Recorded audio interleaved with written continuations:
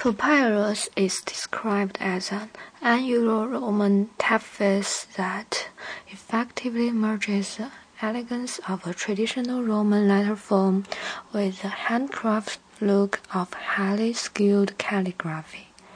Papyrus typefaces was designed by Chris Costello, a graphic designer, illustrator, and web designer.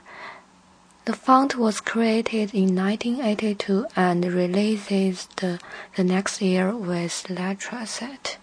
It was hand-drawn over a period of 6 months by means of calligraphy pen and textured paper.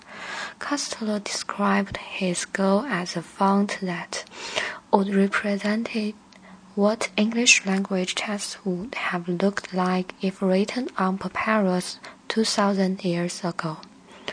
Papyrus is a very popular and widely used typeface, and it is often criticized for being overused, including Chris Costello himself, as they cite for being used to dice. You can see papyrus typeface being used everywhere, from schools to coffee shops, from posters to flyers, even in the internet.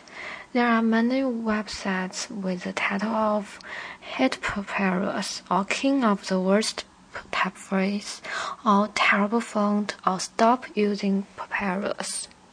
One has said, much like Comic Sans, papyrus in and of itself is not that bad of a typeface. It is the users of papyrus who overuse and abuse it. It can be seen everywhere.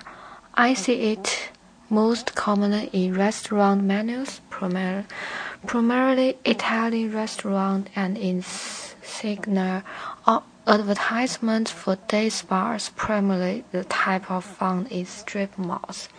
I have even seen it on a sign for a dentist's office, which was an effective use considering the practice font with each letter form.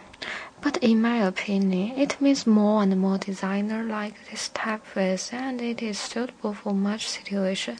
So why not continue using it?